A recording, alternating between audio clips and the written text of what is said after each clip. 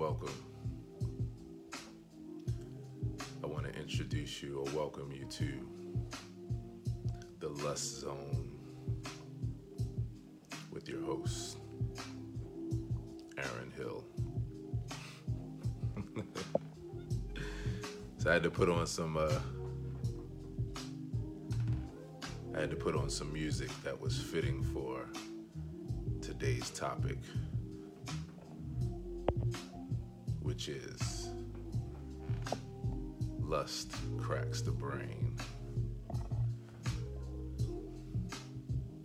So I'm going to do this entire live stream in this voice right here.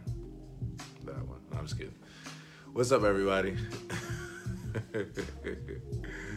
Welcome to the Lust Zone with your host, Aaron Hill. All right, so this is day 6. So I did have to put on some music to put you in the mood for today. All right, so today is this is day 6, 10% happier journey. Day 6. What's up, everybody?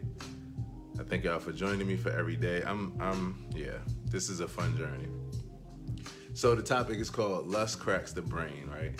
And Joseph Goldstein is the writer of this course. This is in the 10% Happier app that you can download in your phone. That app was created by Dan Harris. It's a group of meditation courses by a bunch of different great contributors. And the one that I have been traversing through this week, is that a word? That's a word, right? For the last 6 days is called Phrases for Stress. And so this is session 7, and it's called Lust Cracks the Brain. So this is a little bit of a humoresque kind of thing. And I'm going to give you a few notes. Ali said, sound like Luke Barry from Ali from England. Wow. You got to put me down what that is. That's the first time I heard that, Ali. Thanks for joining me, by the way, everybody. Good morning to you. Okay, so this is a little bit of a humoresque kind of thing, and I'm going to give you a few of the notes that I took down, and we'll talk about it for a few minutes. So, Lust Cracks the Brain. Introducing a bit of humor about your thoughts is a tremendously valuable tool in practicing mindfulness. There's a way to step back and observe yourself, when you're having different thoughts. And I love talking about taboo subjects, by the way. So, this is going to be a fun topic. So introducing humor, when you're feeling what you're feeling, and just thinking about like how different things really pervade your mind, in a great way. Right, Barry White. I appreciate it, Ali. Thank you, Ali, for joining me. And thank you for giving me the Barry White comment. I'm trying my best over here. Trying to take it lower and lower each time. So introducing humor is a good way to practice mindfulness. And as I just learned the other day, mindfulness is about acceptance and about working with yourself. It's a very therapeutic thing. And so that's what Joseph Goldstein was talking about with this. He said basically the context of the story was that he was listening to a talk from one of his esteemed teachers, and there was a translator. Apparently this particular teacher spoke in a language that was not common to the environment, so they had a translator. And he said he went on and on about desire, and different forms of desire. And the translator, after like 10 or 15 minutes, just only translated one thing, and that was lust cracks the brain. Everybody laughed, that kind of thing. So I'm a person where humor really speaks to, because I'm a fool, as you all see. And I love this as a tool. There's different tools that you can use to practice mindfulness.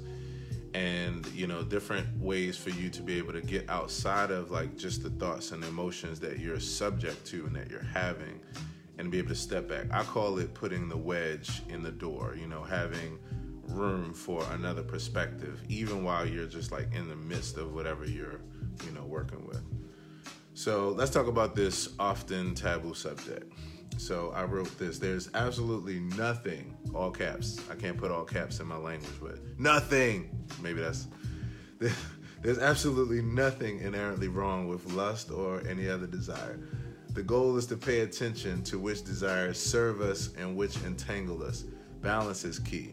Now, for the purpose of this conversation, to keep it succinct, I'm not going to go into all the controversial topics as far as, different things that we lust after that could be unhealthy or are unhealthy for us. Like, I'm not going to go into that. I'm just talking about it as a general, right? Because it's a very natural and normal thing. In fact, my next note is lust is the foundational reason that you can read this statement. And that's on my notes when you see them on Facebook. If I restate it here, lust is the foundational reason that you can hear me say lust is the foundational reason. The only reason why you can even hear me say that is because you're a real person, and you're a real person because you're a human being that was born out of a product of lust, then for many of us, some of us, turning into love and us being born, others us being born out of just the pure infatuation of lust. So we got to stop making this topic so taboo, because it's very natural and normal. And it leads to the last note that I put here. And this is something I copied from another article, right? So as far as sex goes, which, by the way, lust is not just related to sex, of course. I think we're all adult enough to know that, or mature, or educated enough. As far as sex goes, though, lust is actually the first stage of falling in love. It is driven by desire. The sex hormones an important role in this stage, which makes sense because if there's no desire, then how can there eventually be love? And that's the point, really, right? Nobody starts off where, even when they're attracted to someone, where that attraction is because they love them. No, you lust after them, like you really like what you see or what you experience. Lust is the fire, love is the fuel, and without one, the other doesn't last for long. Speaking of which, as something that I've, learned deeply about myself, as I've grown to understand my sexual nature and my just nature as a man even more, that, lust is extremely important in a relationship, it's a driving factor. And of course you need more than just love. So, without how the Love and Marriage theme song went, you can't have one without the other. So, first stage, right? And like I said, this whole topic was about making a humorous kind of thing out of it. The point was that any desires, that are natural, that we have, and it's a natural part of life for them to be like pretty strong, in our minds. But the thing about, dealing with stress, the thing about, meditation, the thing about detachment, or about mindfulness, or about just being able to be even keel, is that no matter what the desire is, the goal is to pay attention to it, make note of it, be able to step back, put the wedge there, be mindful of like where it is with us and if it's like balanced, And so if it's balanced, then of course it's healthy for us. If it's not any desire, it doesn't matter what it is, if it throws us into a place of like we can't function or, whatever, then hey. Now, sometimes that means dealing with certain things so that we can function. Wink, wink, right? I laughed at myself the other day about this same kind of thing, in that way. I was just like, wow, but it's literally the driving force, it's the driving force of humanity, especially when it comes to reproduction and all that kind of stuff, and beyond that, like just the topic of expression, just expression and being able to express yourself in various ways is super healthy. Gotta get the energy out. There's more than one way to get it out too. So of course, I realized something about my life, being a secular humanist, being an atheist, being a polyamorous man. So my thoughts, are those that are definitely that definitely push the envelope of the tradition of the convention, and I love it. Speaking of which, this is something I'll be talking about more in upcoming talks, so I'll introduce it now. The concept of polyamory or being polyamorous, right? And me being a polyamorous man. So for many people that don't know, I'll just do a quick definition, like real quick, right?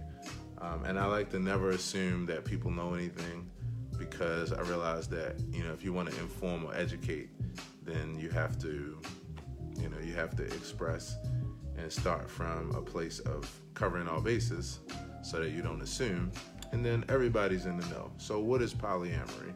And this whole talk, I'm going to keep it at the topic, but just to introduce this, polyamory is the practice of or desire for intimate relationships with more than one partner with the consent of all partners involved. It has been described as consensual, ethical, and responsible non-monogamy. This is something I've always known about myself, but I never actually knew that there was a title for it and that kind of thing. And when I think about myself and what invigorates me as a man, it really is sharing love, deeply. And of course, there's different ways of doing that. So you have platonic, you have neutral kind of loves and that kind of thing. But for me personally, expressing deep, intimate love, is something that really is a driving force in my life. It allows me to be totally on fire. I believe it's a part of my legacy, even deeply. And so, yeah, that's what polyamory is. And then, again, I'm going to do a whole other, I'll probably have series. This will probably be a part of my content eventually, just because of the fact that it is such a, I guess you could say, new topic for many people, and definitely taboo. And I love walking the taboo line. That's one of the things. So I'm going to tell y'all something, and this just kind of dawned in my mind. So here's something funny that I'm going to unveil to y'all now.